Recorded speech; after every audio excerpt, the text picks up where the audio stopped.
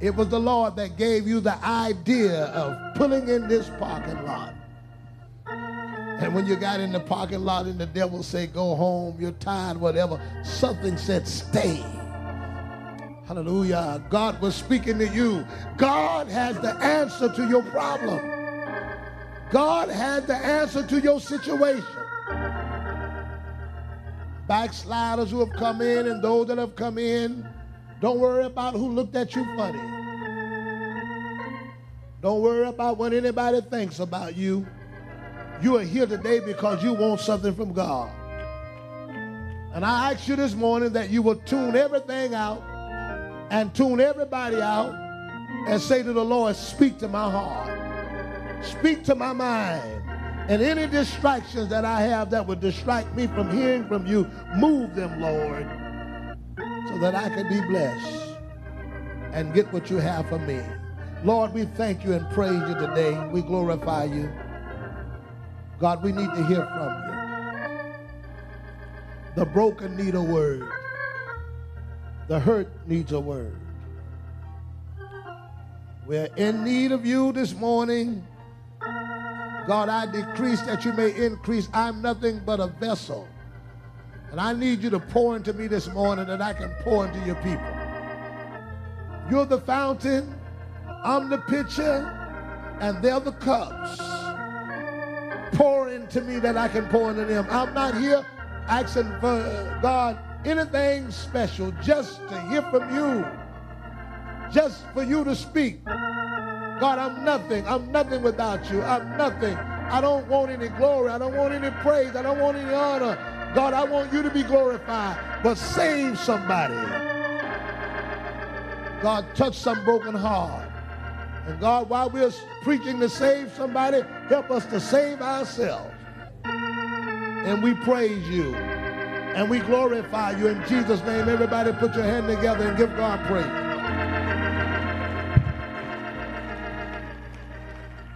I'll be speaking to you this morning. We do thank God for the water baptism in Jesus' name. The Holy Ghost with the evidence of speaking in tongue as the Spirit of God give utterance for abiding steadfast in the apostles' doctrine. I pray that I can get everybody's attention this morning as I get ready to speak and minister. And that if there are children here that could be a distraction to the parents or anyone, I pray that you kind mothers and sisters who are mature in handling children would go by and move your seat if you have to affect them. Sometimes children are not as sensitive to the Spirit, and sometimes when they're cutting up and responding, it's not them. Sometimes the devil is agitating them so the mother or the parent can't get the message. So I need good saints who will go and help them. Amen. We thank God for our First Lady, Sister Coward. I want to thank God for all of our elders and leaders that are here, our board of bishops and everyone. This morning I'm going to speak to you from the message, your problem was in his plans.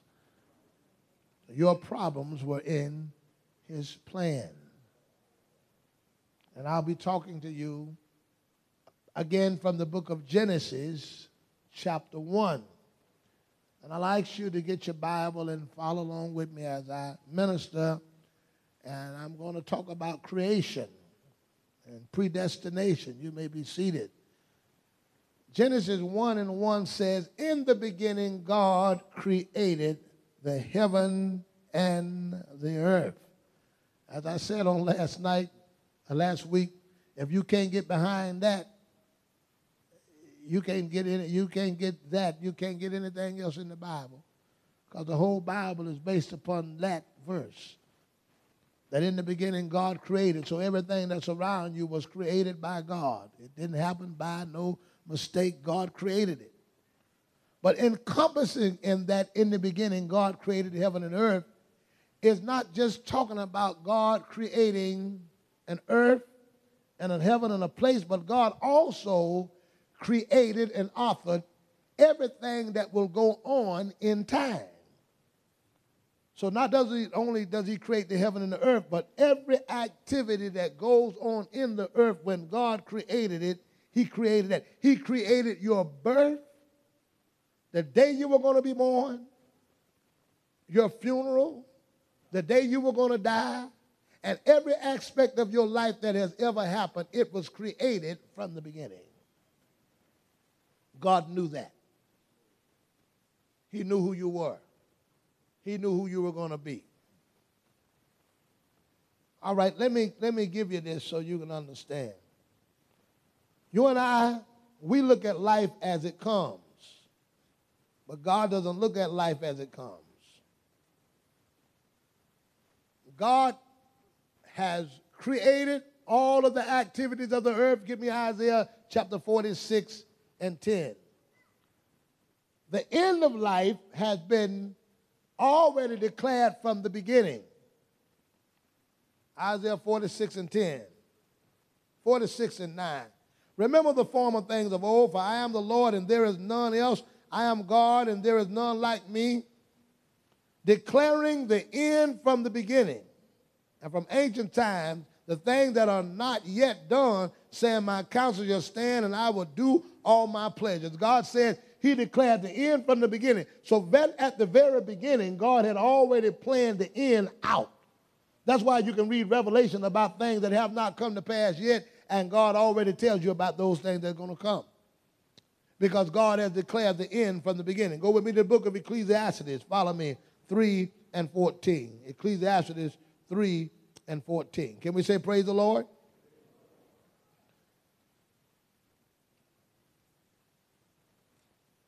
Ecclesiastes 3 and 14. Listen. I know that whatsoever God doeth, it shall be forever. Whatever God does, it's forever. And nothing can be put to it. So whatever God done is forever, and nobody can add or take away from what God has already said. And God doeth it that men should fear before him. Listen at verse 15. Let's read that together on the count of 3. 1, 2, 3. That which has been is now. What does that mean? Whatever you got now has already been. And that which is to be has already been. Hallelujah.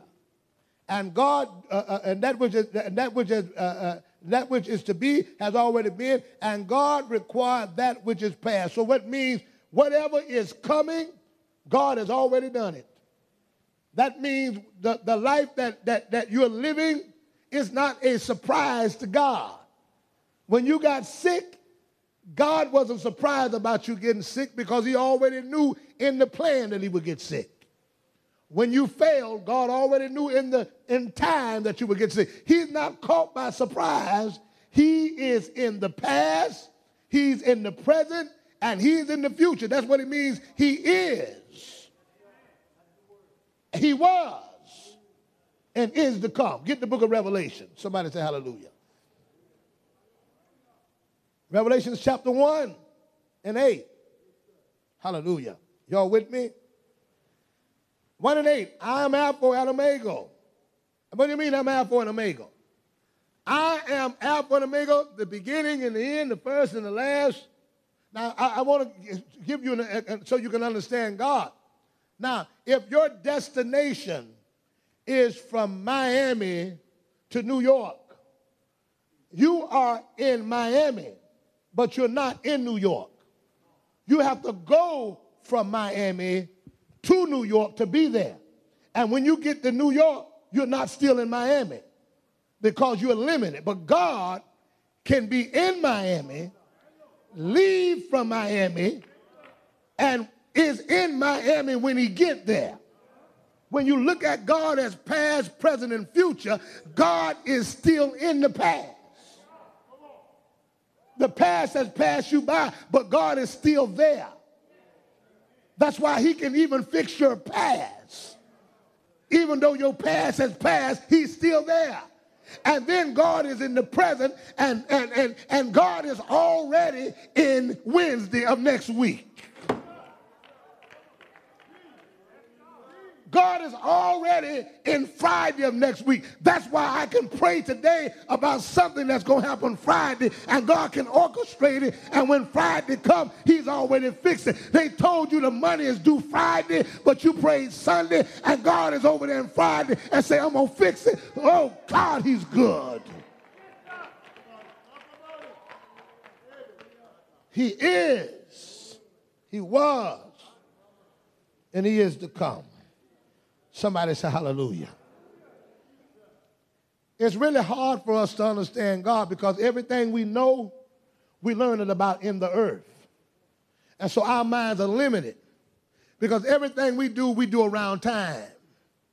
And everything we do around our limitations. And because of that, when we think of God the same way we think of God. So when Lazarus had died, they came to Jesus and said, if you would have been here, our brother wouldn't have died. As if time limits him. Because once you're dead, it's done. And Jesus said, you're going to see your brother again. She said, no, I know I'm going to see him in the resurrection, but that's the future. But Jesus said, wait a minute. You're looking at resurrection as a time. But I am. Resurrection is not just an event. I am the resurrection. So although you're waiting for the resurrection, which has not come yet, I can resurrect somebody now because there becomes a time when God becomes time. Amen. And so God can do whatever he wants to, whenever he wants to. So if he can't get there at 12 o'clock, he can take the world and make it like a stop clock and make the sun stand still, do what he has to do, and start time over again. So when you're dealing with God, you don't worry about how much time you got, how much money you got, and what the world, because those are limitations. But God is not limited by the world. He doesn't live here. He's beyond this.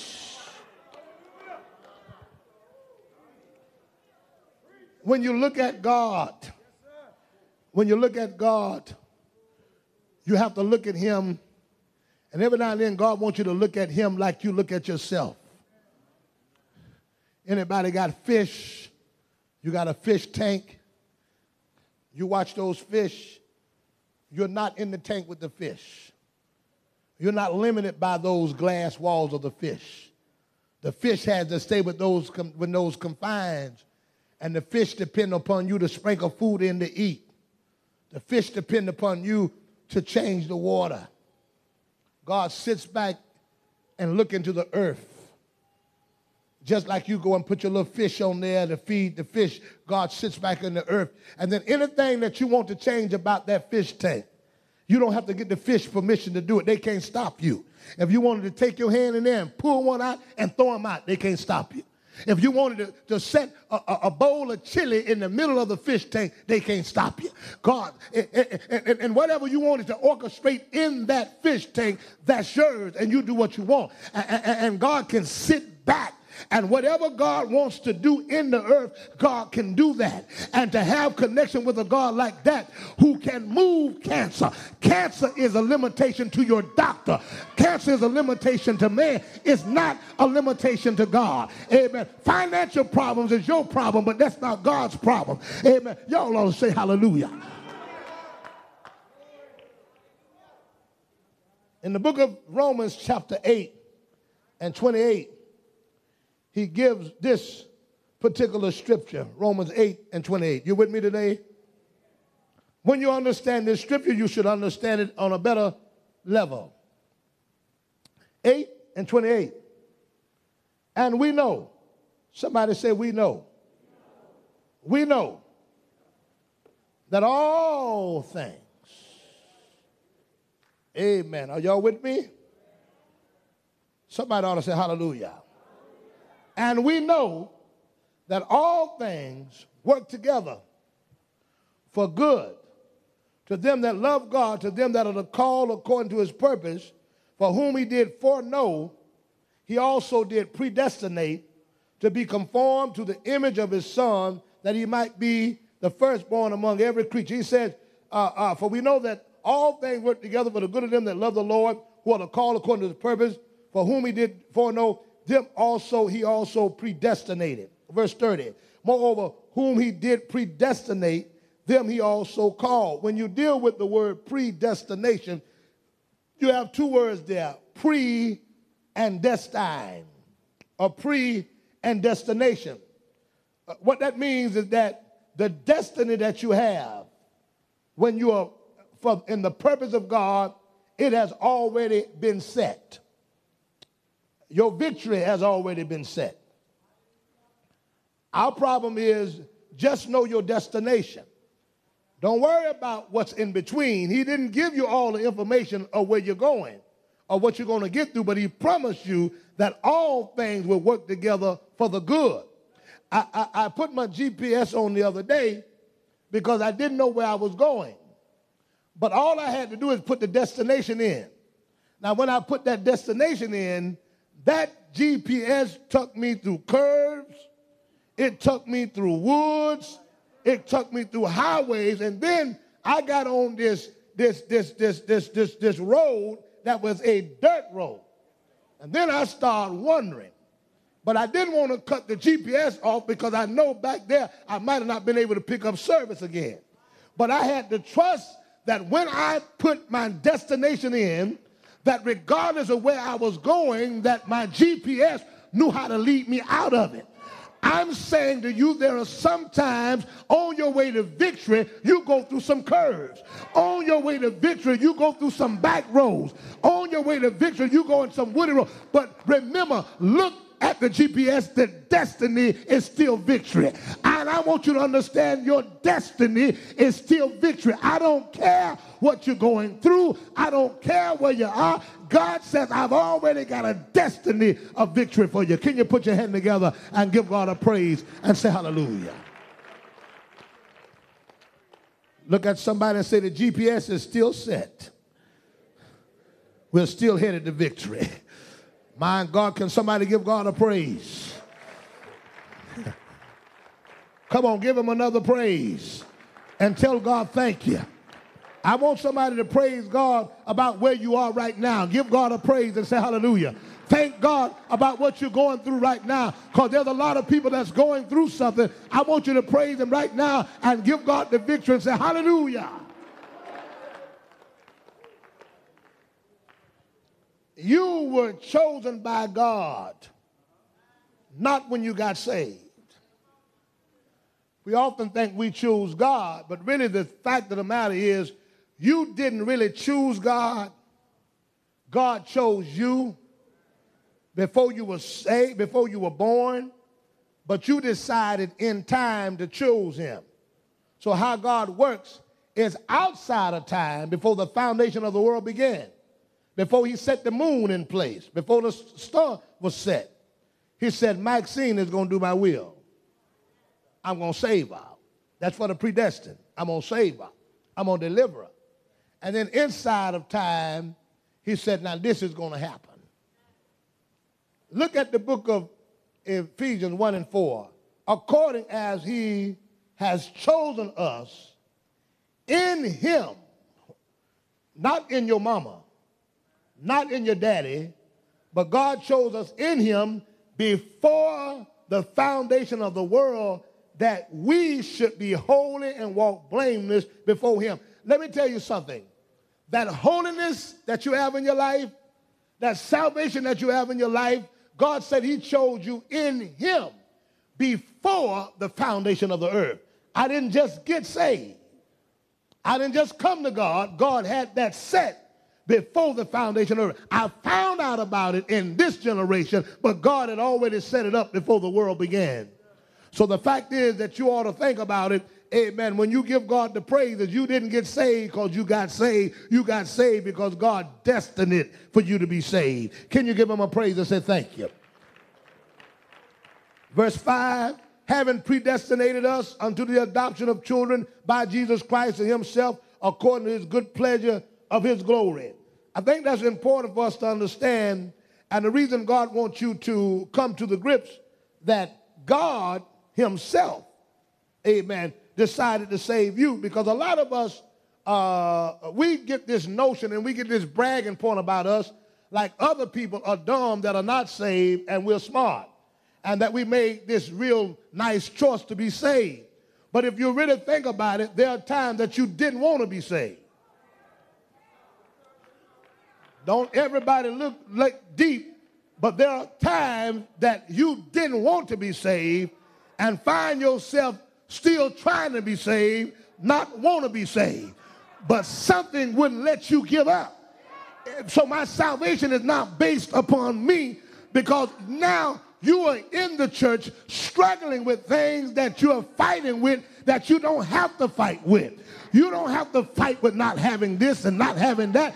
You can walk out when you want to, but what's giving you the will to stay here when your flesh is saying, I want this, but something say, but you just can't give it all up? It's God. What are struggles for? What are flesh problems for? What are sexual desires for? What are craves for drinking and drugs for? It's to show you that salvation is greater than you. Because you can have any man you want anytime you want. You can smoke any dope you want anytime you want. But yet somehow you just haven't given it all up. You struggling with stuff you don't have to struggle with. You fighting with stuff you don't have to struggle. You got somebody done text you, done called you, and told you, come on, let's do this thing. But yet something in you saying, I just can't, I just can't, I just can't. Where you think that's coming from? That's God in you keeping your will, keeping your desires. I'm not saved because of y'all. I don't care if you know what I drink. I don't care if you know what I smoke. You can't beat me. You got your life and I got my life. But something way down inside of me keep telling me to go ahead. It's the will of God. And our fleshly struggles, our fleshly battles, it's just God showing us that it's something greater than you. That's why I keep coming. Pastor, I smoked dope, but I still came this morning. Pastor, I'm drinking, but I still came this morning. And there's some people that just, I can't totally give up. I can't totally just backslide. I can't totally just turn around. What is that in me that's keeping me? What is that just keeping me from going every weekend to the club? What is that in me when the opportunity is there, but I just can't stop it? Grab somebody by the hand and say, he's saving me. I've come to the realization that it's greater than me. Look at somebody and tell them, my salvation is greater than me. You ought to grab somebody by the hand, look them in the eye and say, God is saving me. Hallelujah. Tell them, he's saving me. Now, y'all don't act like you know what I'm talking about. Tell them, he's saving me. Tell them, I might have went back a long time ago. I would have turned away a long time ago. But I know there's a divine destiny in my life. Amen. What do you got? People who are just holding on and fighting and battling and struggling. That's God showing you that salvation was not just your choice. Even you all that find yourself coming in and out, in and out, in and out. Why don't you just go out and just not stay? Just leave it alone at all. Because when you get ready, something bothers you. You'll stay away 6 months, come back another. Stay away a year and come back another. And something hits you where you are and say, you need to get back to God. And God got a plan. I know the devil telling you to mess up so many times, you keep messing up. He's in the back of your mind telling you to mess up, but God got a plan. God said, I plan to save you. I plan to save you. I don't care what you've done. I don't care how many times you slipped up. I don't care how many times. God said, I plan to save you. And I knew about all of your failures. I know about all, because sometimes the problem is that when God saves us and we find ourselves failing, we feel that God just have wiped us out of the equation. And God said, I don't want anything else to do with them, because that's how we do with people. And I can't understand how God knows everything. I want you to get this quickly. Go with me in the book I want to get Matthew chapter 16. Matthew chapter 16. And I want you to get verse, hallelujah, verse number 18. And I say also unto thee that thou, Peter, and upon this rock I build my church, and the gates of hell shall not prevail against it. And I will give unto thee the keys of the kingdom of heaven, and whatsoever thou shalt bind on earth shall be bound in heaven, and whatsoever thou shalt loose on earth shall be loosed in heaven. Jesus gives you ministry, and hear this, and calls not based upon him knowing just part of the story. Let me give you an example. If I gave Ivan $5,000 and I knew that Ivan was a thief, once I get the information I know about Ivan is a thief, once I get the information that I know Ivan would take money, if somebody say, give Ivan the job to take the money from the church to the bank, I'm not going to give him that job because I know he's a thief. But that's all I know. But if I know that Ivan is a thief, and then I know beyond Ivan's sin that Ivan is a thief, but one day Ivan is going to be a millionaire. And if I don't have that relationship with that millionaire Ivan, when he gets there, I can't get what I want. See, God doesn't just stop where you sin or where you mess up. He looked beyond your fault. Did he know that Peter was going to curse? Did he know that Peter was going to lie? He told Peter, Satan desire to have you, that he may sift you as wheat. And he said, you know what? You're going to mess up. And you're going to deny me. But don't worry about it, I prayed for you. Now, somebody would discredit Peter who got keys. A cussing apostle with a set of keys. Keys to the kingdom of heaven, and hollering he don't know Jesus. Praise the Lord. And somebody would say, why would you give him the keys? And some of us in our looking at that person would say, you missed him, because there's no way you could give him that job and know that he's going to do what he's going to do. How can you, and even some of you are wondering about why God has called you and you have so messed up and have done so much, and the devil will start bothering you about your situation. Say, no, pastor must be wrong. That prophecy can't be you. That job can't be you, because look at where you are and look at how you messed up. Yeah, God looks further than your mistake. Amen. God goes beyond the stop sign. And what you got to remember, praise the Lord, there are stop signs that come in your life, but a stop sign is not the end of the journey. When you're traveling, you stop at a stop sign, and some of you all think that it's over. You're just at a stop sign in your life. Some of you that think ministry is over, you're at a stop sign in your life. And when you're on a stop sign, you don't turn the car off. You don't take the keys out. You put your feet on the brake. And when the right time is over, take your feet off the brake, and you're going to keep on moving. I want to tell you, this little mess up that you have in your life, this little place that you have in your life, it's not the end of your destination. Don't turn the key off. Don't take the key out. Just move your feet off the brake, and you're going further with the Lord.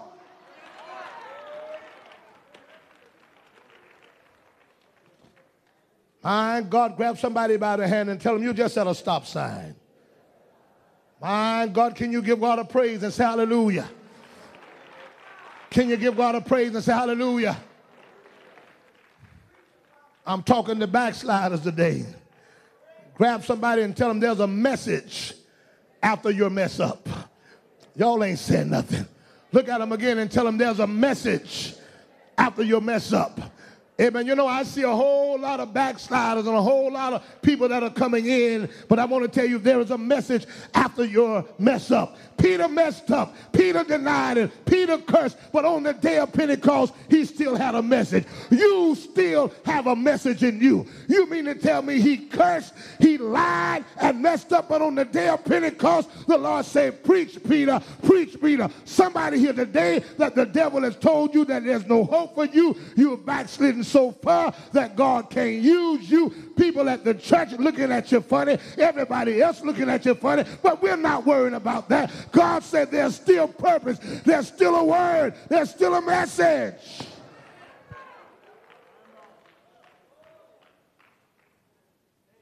Somebody said, why you keep coming to church? You're messing up.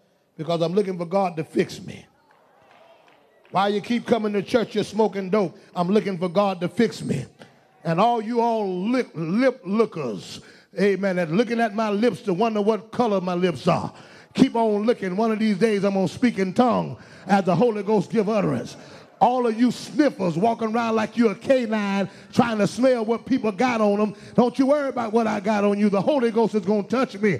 I come here because I believe the word of the prophet. And I believe that my life may be messed up, my life may be scattered, but if I can get in the midst of a prophet, just like in the valley of dry bones, as Ezekiel began to prophesy, things begin to get together. All I'm telling you, backsliders, don't stay home, amen, on Sunday morning. Don't stay away from church. Don't just say I'm not coming because I'm messed up, because it takes a word sometimes to put you together. And little by little, I believe if you come in here while I'm preaching, little by little, things are going to fall together. Things are going to come together. There is a word that will bring you back together. There's a word that will put you back together.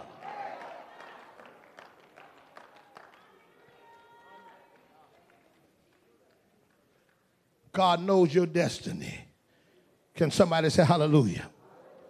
Tell somebody, God knows my destiny. I wish somebody could praise God right now. I'm closing, but somebody give him praise right now. My salvation is not based upon my decision alone. 1 Peter 1:20, who verily were foreordained before the foundation of the world, what was made manifested in these last times for you. 2 Peter 1 and 2 Timothy 1:9. Just bear with me a little bit. 2 Timothy 1:9. Hallelujah. And I'm going to get out of your way, but 2 Timothy 1:9, it says, who has saved us. Hallelujah. Somebody say, who has saved us. That's 2 Timothy 1:9. And called us with the holy calling, not according to our works, but according to his own purpose and grace, which was given us in Christ Jesus before the world began. Timothy goes back to our salvation, that it began before the world began. Look at somebody and say, I'm so glad I found out I was saved. Tell them again, I'm so glad I found out I was saved. Salvation is a revealing thing. It's a revealing thing. He revealed to me when I made the decision that I thought was my decision. And let me kind of explain to you how God works in his predestined will. All right? I take a car and I run you down, I take you to that car and run you down to a dead end. And there's a street to the right on that road and a street to the left. I take you down and put you on that dead end road. Which way can you go? Right or left? Who makes that choice to go right or left? Who made that choice? You did? No, you didn't. Because I put you on that road. And if I put you on that road, you didn't have no other choice to make the choice that I put out there. So when I put you on the road, although you thought you made the choice, you only made the choice that was there for you to make. So God knows how to run you into a hole. Hallelujah. He knows how to run your life into a dead end that you really think you're making the choice, but he run you in there. You ain't got no choice but to be saved. He will run you into a corner and block you there. And you say, I'm so glad I decided. No, he put you in such a condition you had no choice but to decide to be saved. So you thought you made it a choice, but after you went through all that hell and was sitting nowhere, you had to say, Lord, save. So he forced you to make a choice that you thought was your choice.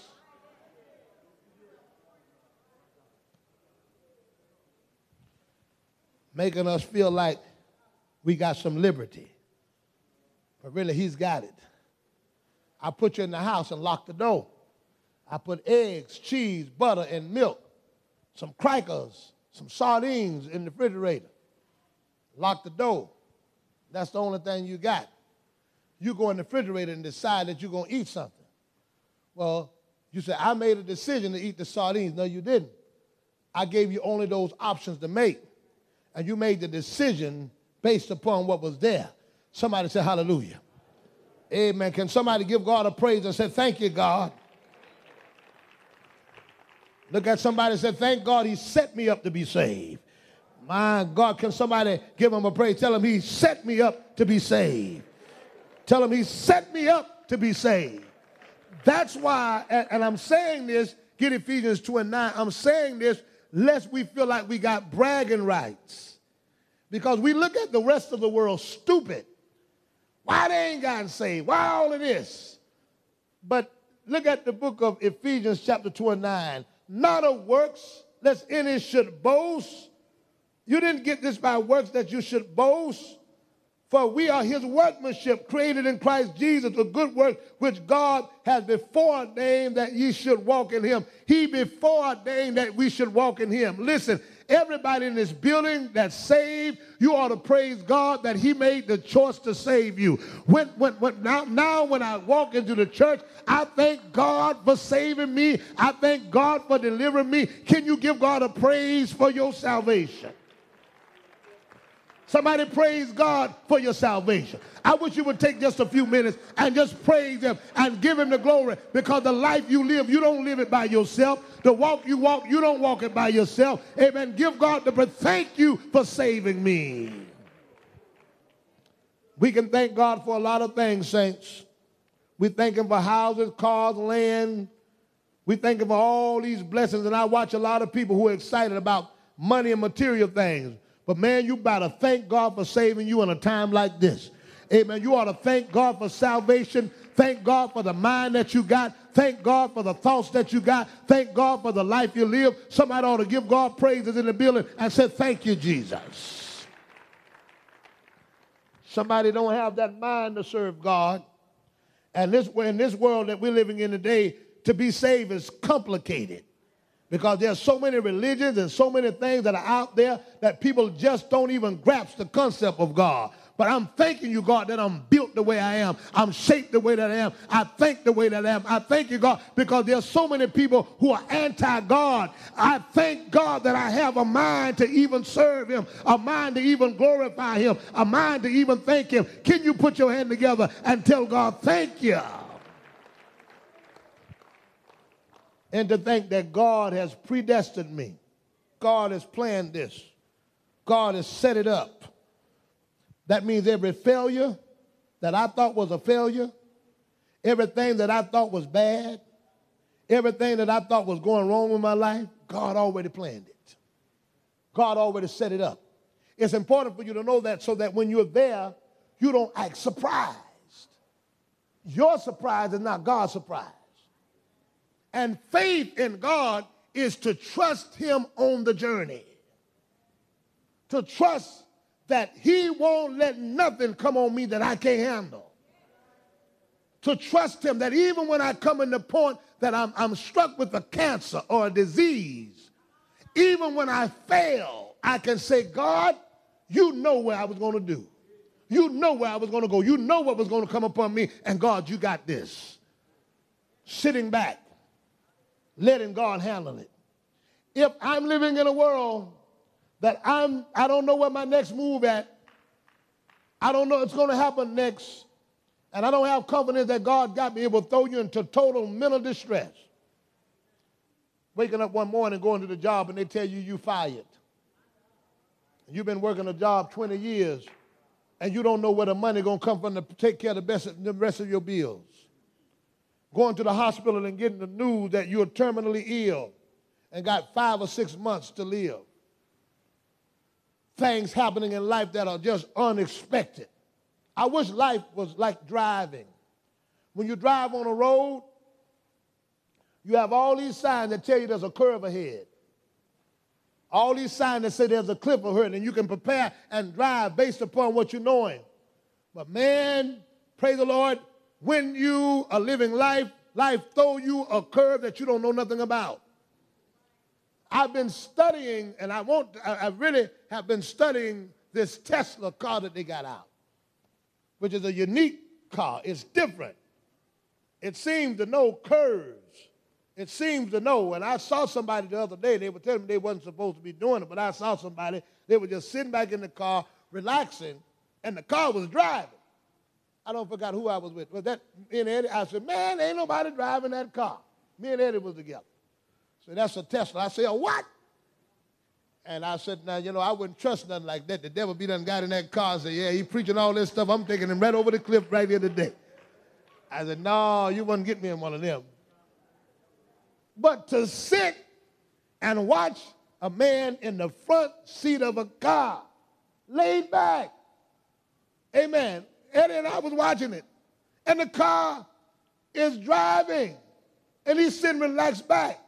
This man has put his confidence in a piece of iron.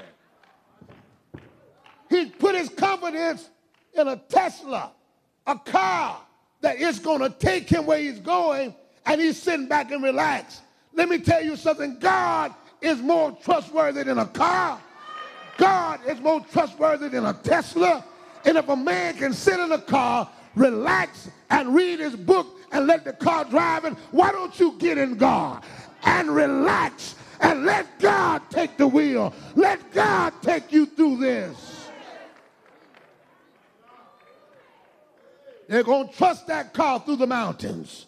Going to trust that car to take them through the valley. Going to trust that car to take them through the curves. And there are some valleys. There are some hills, but they trust that car. In your life, it's not just a straight path. Everything ain't good. There's some curves. There's some mountains.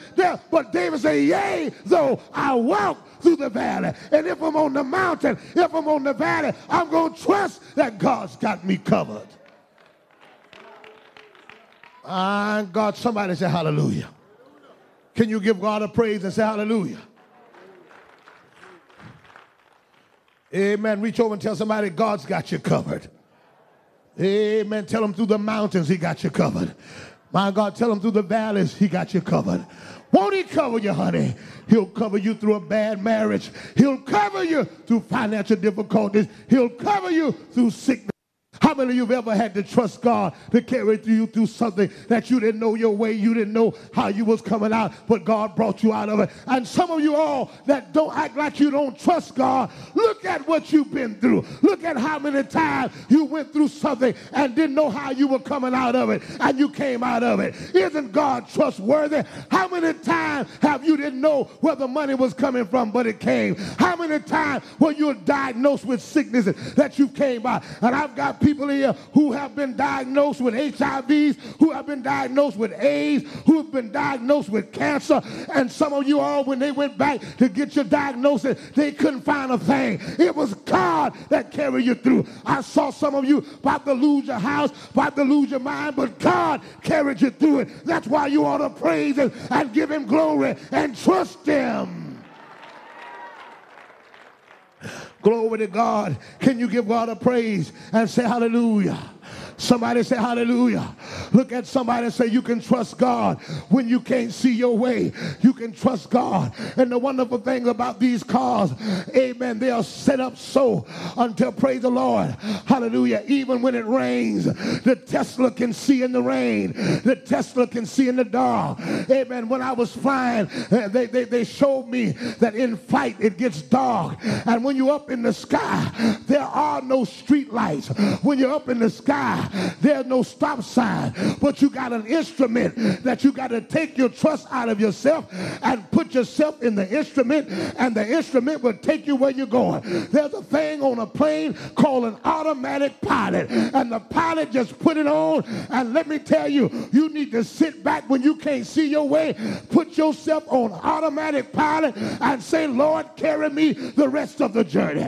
Don't jump out of the plane. Don't stop. Keep trusting God. He can carry you through. Can you give God a praise and say hallelujah? Can somebody give God a praise and say hallelujah? Grab somebody by the hand and tell them God can carry you through it.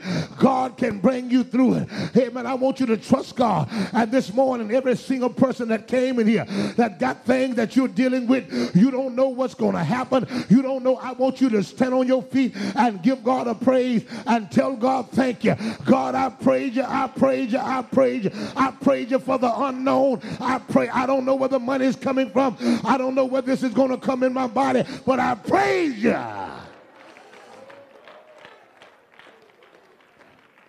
Glory to God.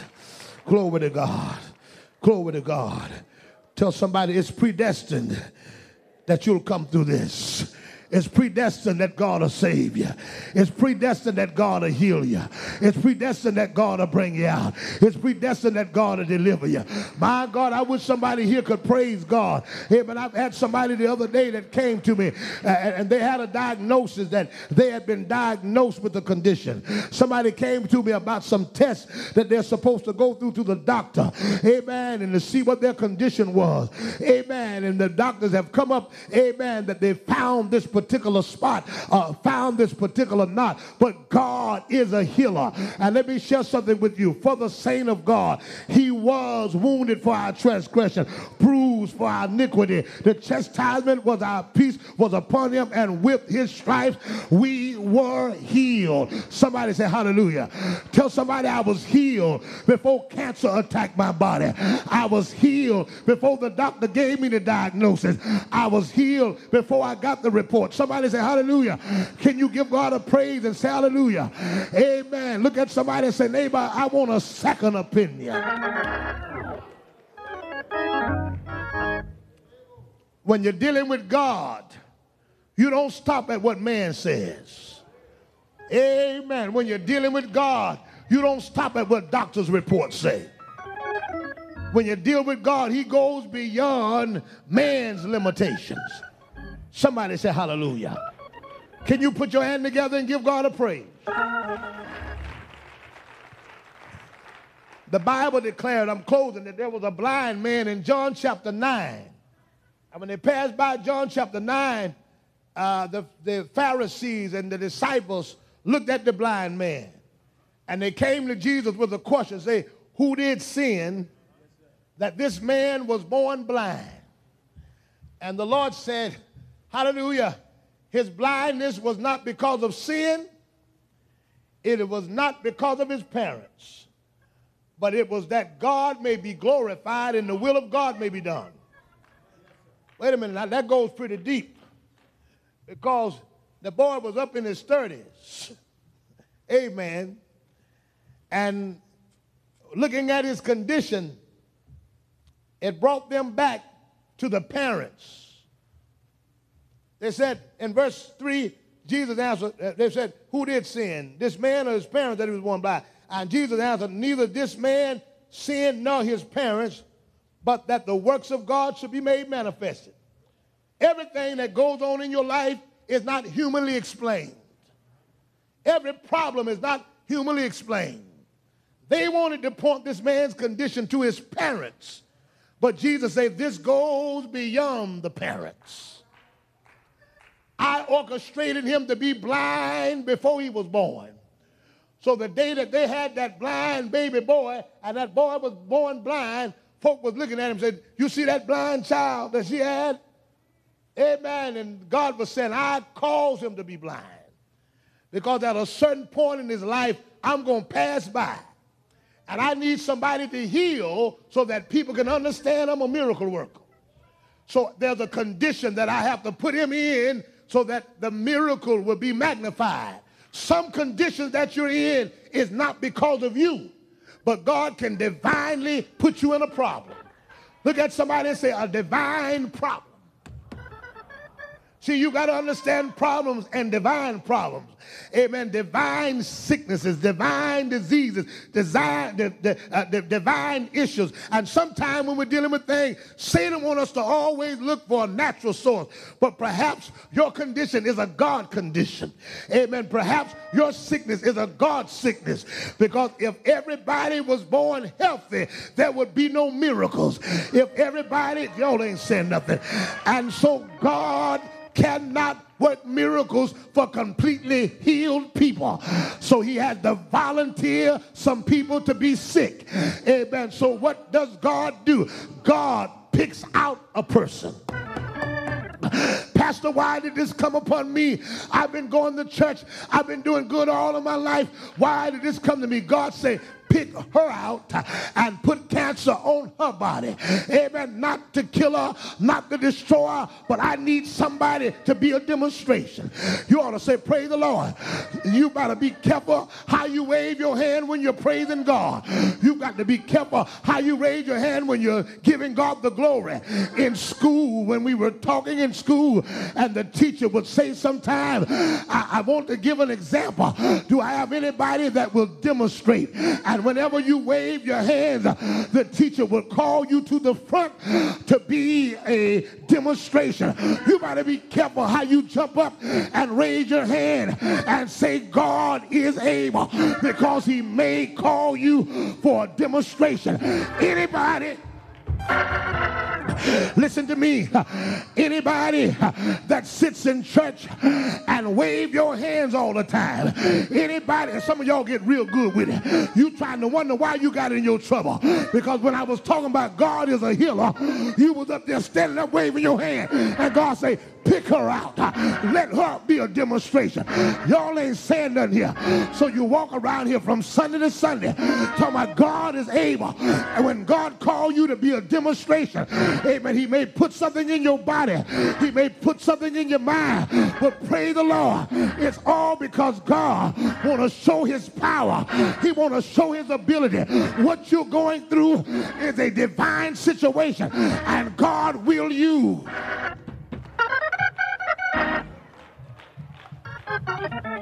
Oh, Shadabahaya. God will use your condition. And it's not limited to sicknesses. It's not limited to diseases. But I want to tell some of you all, even some of you all that are backslidden, and the devil tell you that your ministry is gone, God will take your backsliding and show somebody else, I can bring backsliders back.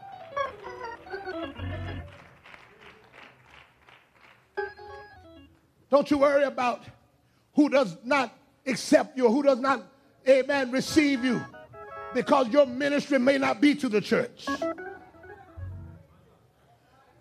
Hallelujah. Your ministry may not be to them that are in the church. God may use you for the sinner. Amen. God may use you for the backsliders. Amen. Because there are some backsliders that have the capacity of getting backsliders back. I mean, to be honest with you, half of the church can't get a backslider because they're too deep. But when you take a backslider that make up their mind, I want to come back to God. Imagine if all the crackheads, one of them got up, said, I'm going to church. And another crackhead said, if you going, I'm going. Amen. Sometime God will take a backslider to get another backslider. Can somebody give God a praise and say hallelujah? Can somebody say hallelujah? Amen. Grab somebody by the hand and say, neighbor, everything that you've been through, God's going to use it for his glory. He predestinated the places that you are. You didn't just come to 3707 Avenue M. Amen. In fact, explain to me how you have no family here. Explain to me how you have no relatives here. Explain to me how you have no connection here. But somehow or another, you find yourself at this church. God orchestrated this. Can you give God a praise and say hallelujah? Can you give God a praise and say hallelujah? How do you get a Baptist that was raised a Baptist? Mama was a Baptist, grandma was a Baptist, Baptist born, Baptist fed. If I die, I'll be Baptist dead. But somehow the Holy Ghost got a hold of you, and you walk around here talking about I'm apostolic. How do you get somebody? Amen. It's God orchestrated. Can you give God a praise and say hallelujah? Say hallelujah. Say hallelujah. Tell somebody God has a divine connection in your life. I don't care. Some of y'all don't understand the reason that you didn't die in the club. It was the grace of God. The reason why that lace joint didn't mess you up, it was the grace of God. Somebody give God a praise and say hallelujah. Tell somebody it's divine. It's divine. Amen. And grab somebody by the hand and look them in the eye and say, when God is through, amen, you'll see that your problems was in God's plan. It was God's plan for the devil to try to take your mind and put you in a park around the corner from the church, amen, to deliver you and get you saved. It was God's divine plan, amen, for Brother DJ to be here. It was God's divine plan for you to cut on the radio in prison and hear me preaching the word of God. It was God's divine plan to bring you from California here. It was God's divine plan to bring you from New York here. It was all in the plan of God. Grab somebody by the hand and say, neighbor, God planned this thing. Glory, glory, glory. Put your hand together and give God a praise. Somebody give God a praise and tell somebody because of his plan, ain't nothing the enemy can do. Because of his plan, ain't nothing the enemy can stop. Let me explain something to you. Amen. Listen to me real good. Amen. When you walk into a building and there's a lot of enemies with guns and you don't have on a vest, amen, a bulletproof vest. You walk in, you're fearful of how you walk in. You're fearful how you go in because you're not covered. But when you give a man a bulletproof vest and he understands whatever weapons are coming against him, that they don't prosper, he has a different kind of attitude. He walks in the building with a different kind of mindset because even though the enemy has a gun, I have no respect for him because I understand the powers of his bullets are limited. When I walk in without a vest and he sticks up the gun, I say, hold up your hand. I hold him up. He sticks up a gun. I say, sit down. I sit down. But when I walk in with a bulletproof vest, even though he got the gun, he gets no respect for me because his bullet can't penetrate my bulletproof vest. When you are divine, no weapon that's formed against you shall prosper. Look at somebody and say, neighbor, I have no respect for the devil. I have no respect for the devil. He's got a gun, he's got a bullet, but no weapon formed against me shall prosper. I'll walk in and I'll walk out. Somebody,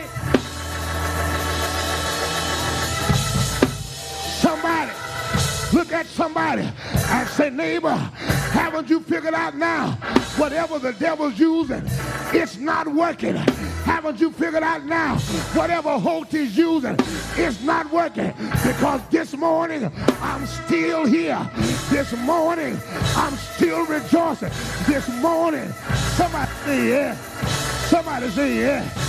Look at your neighbor and say, neighbor, haven't you figured out you don't have to pay your enemies no attention because their bullets are not working? You're still eating, you're still drinking, you're still living. Their eye rolling didn't penetrate the bullet. It didn't stop my money. It didn't stop my plans. See ya! See ya! See ya! Look at your neighbor and say, neighbor, don't give no respect to your haters. Don't give no respect to the demon. Don't pay them no attention. Keep on walking. Keep on praising. Keep on thanking.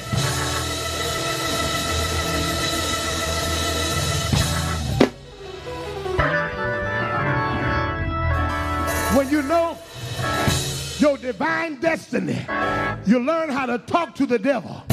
When you know your divine destiny, Jesus understood his divine destiny. Then you start working your enemies in your plan. Look at somebody and say, neighbor, give me that chair over there. Work your enemies in your plan. When you realize that your enemy is a part of your plan, you don't start crying and getting upset about your enemies. When you realize, give me that table. Give me that table. When you realize that your enemies are in the plan, you use them accordingly. Tell somebody, use them accordingly. When you realize that your enemy is in the plan, when they come to the table, you don't start acting funny and stop speaking. You get your handkerchief, put it on there, because he said, I'll prepare a table before you in the presence of your enemies. Get your fork, get your spoon, get your plate, get your cup, and sit down and say, enemy, where's my steak? Where's my chicken? Yeah, yeah.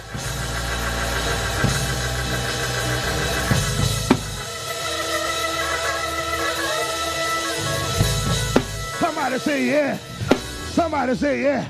Grab your neighbor by the hand and say, neighbor, prepare accordingly.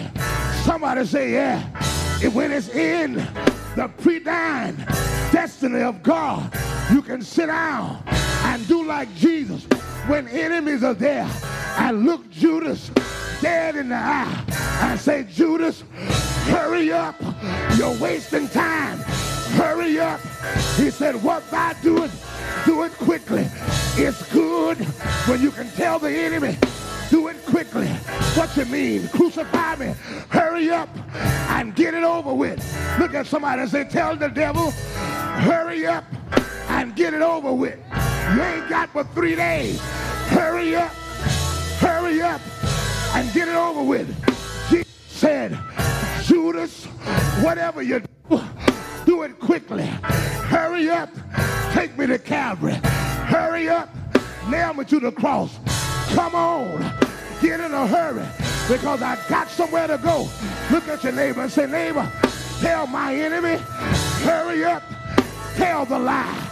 Hurry up, gossip on me. Hurry up, scatter my name.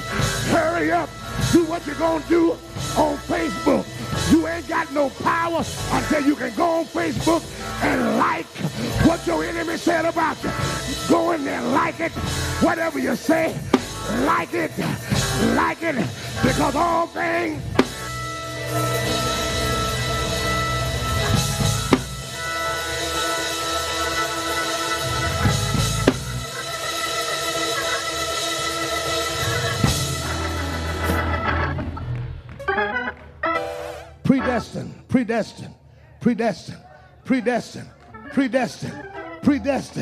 predestined. Jesus said, whatever you do, Judas, do it quickly. You need to hurry up, because I ain't got but 3 days and you wasting time.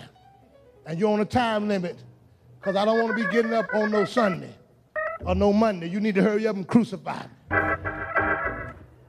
I got a time I need to be up. Come on now. You running behind schedule. Come on. Where are my haters? You're running behind.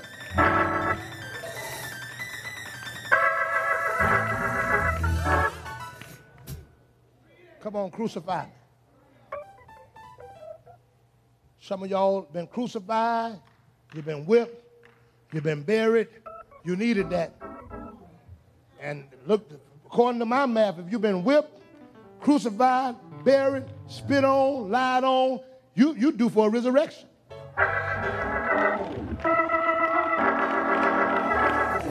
Woo! Look at your neighbor and say, neighbor, according to my records, grab somebody by the hand and say, according to my records, I'm due for a resurrection. According to my records, I'm due for a breakthrough. According to my records. Let me look at it.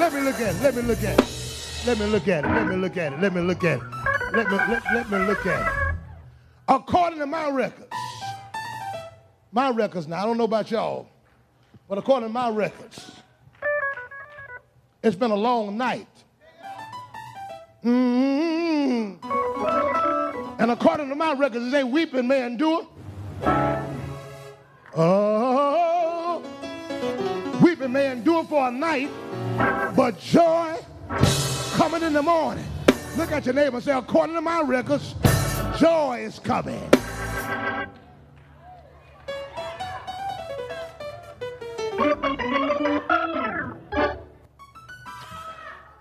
I want you to hear me. As I get ready to close, I want you to hear me, and I want you to hear me good.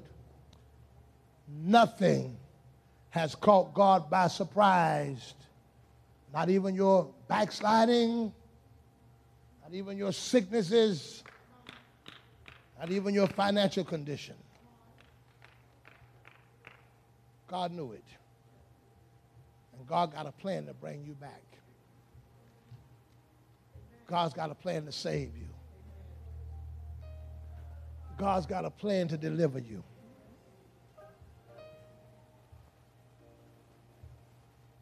All you got to do is trust what God has already said.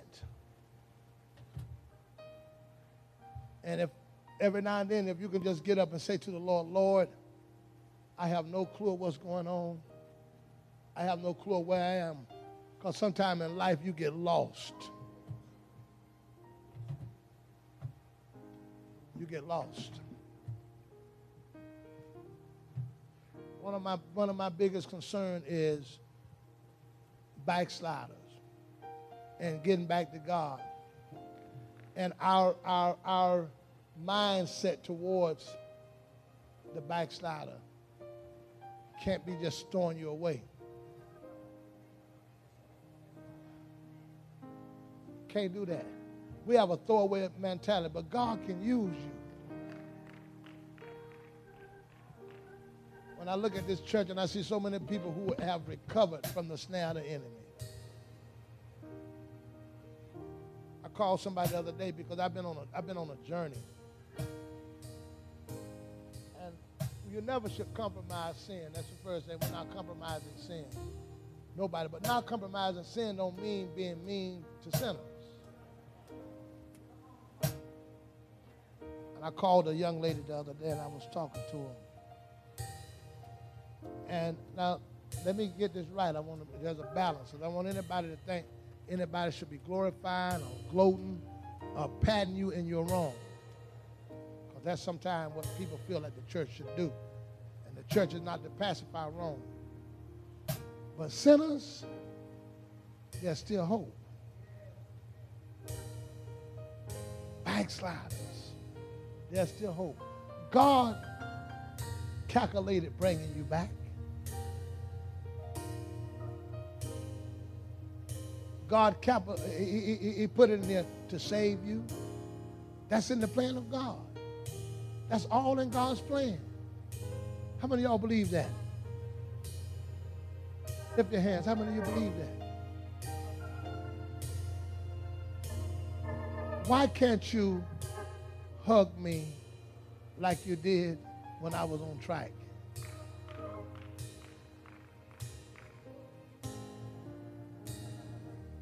When the prodigal son came home, his father did not hug him. His father did not bring him back. In fact, let me show you this as I'm getting ready to go.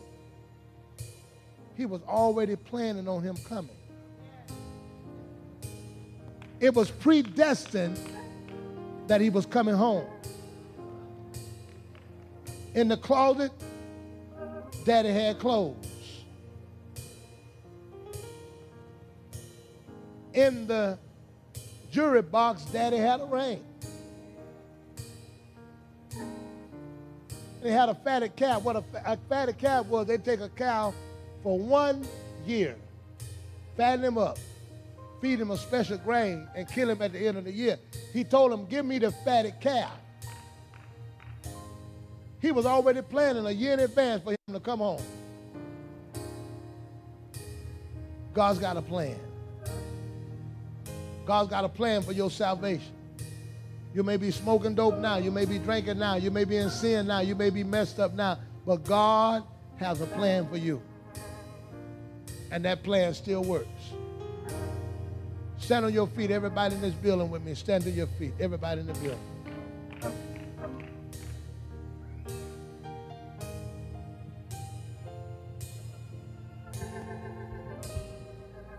Somebody in this building ought to do something. I want to know who's sensitive. I want to feel who's sensitive to the spirit of what God is saying do. God is saying do something right now. God is saying do something. He's speaking. He's speaking. Lift your hands. I want to see who's going to get this. What God is saying do after a message like this. Who's getting it? Lift your hands. Lift your hands. God is speaking to somebody, saying do something. Do something. Do something. Thank you. Thank you. Thank you. Thank you. Who else? Thank you. Thank you. Thank you. Thank you. Who is that? Who is that? Thank you. God is telling somebody else, you ought to do something. I just want to see who's sensitive. Who's sensitive? Who's sensitive? Who's sensitive? Who's sensitive to what God is saying? Who's sensitive? Who feel it? I don't want to have to tell anybody to do it. Who's sensitive? Who's sensitive? A few are picking it up. Who's sensitive? Who's sensitive? Who's sensitive? Who's sensitive? Thank you. Thank you. Thank you. Who's sensitive? Who's sensitive? Thank you. If you did what God said do, don't leave that location. Don't leave that location.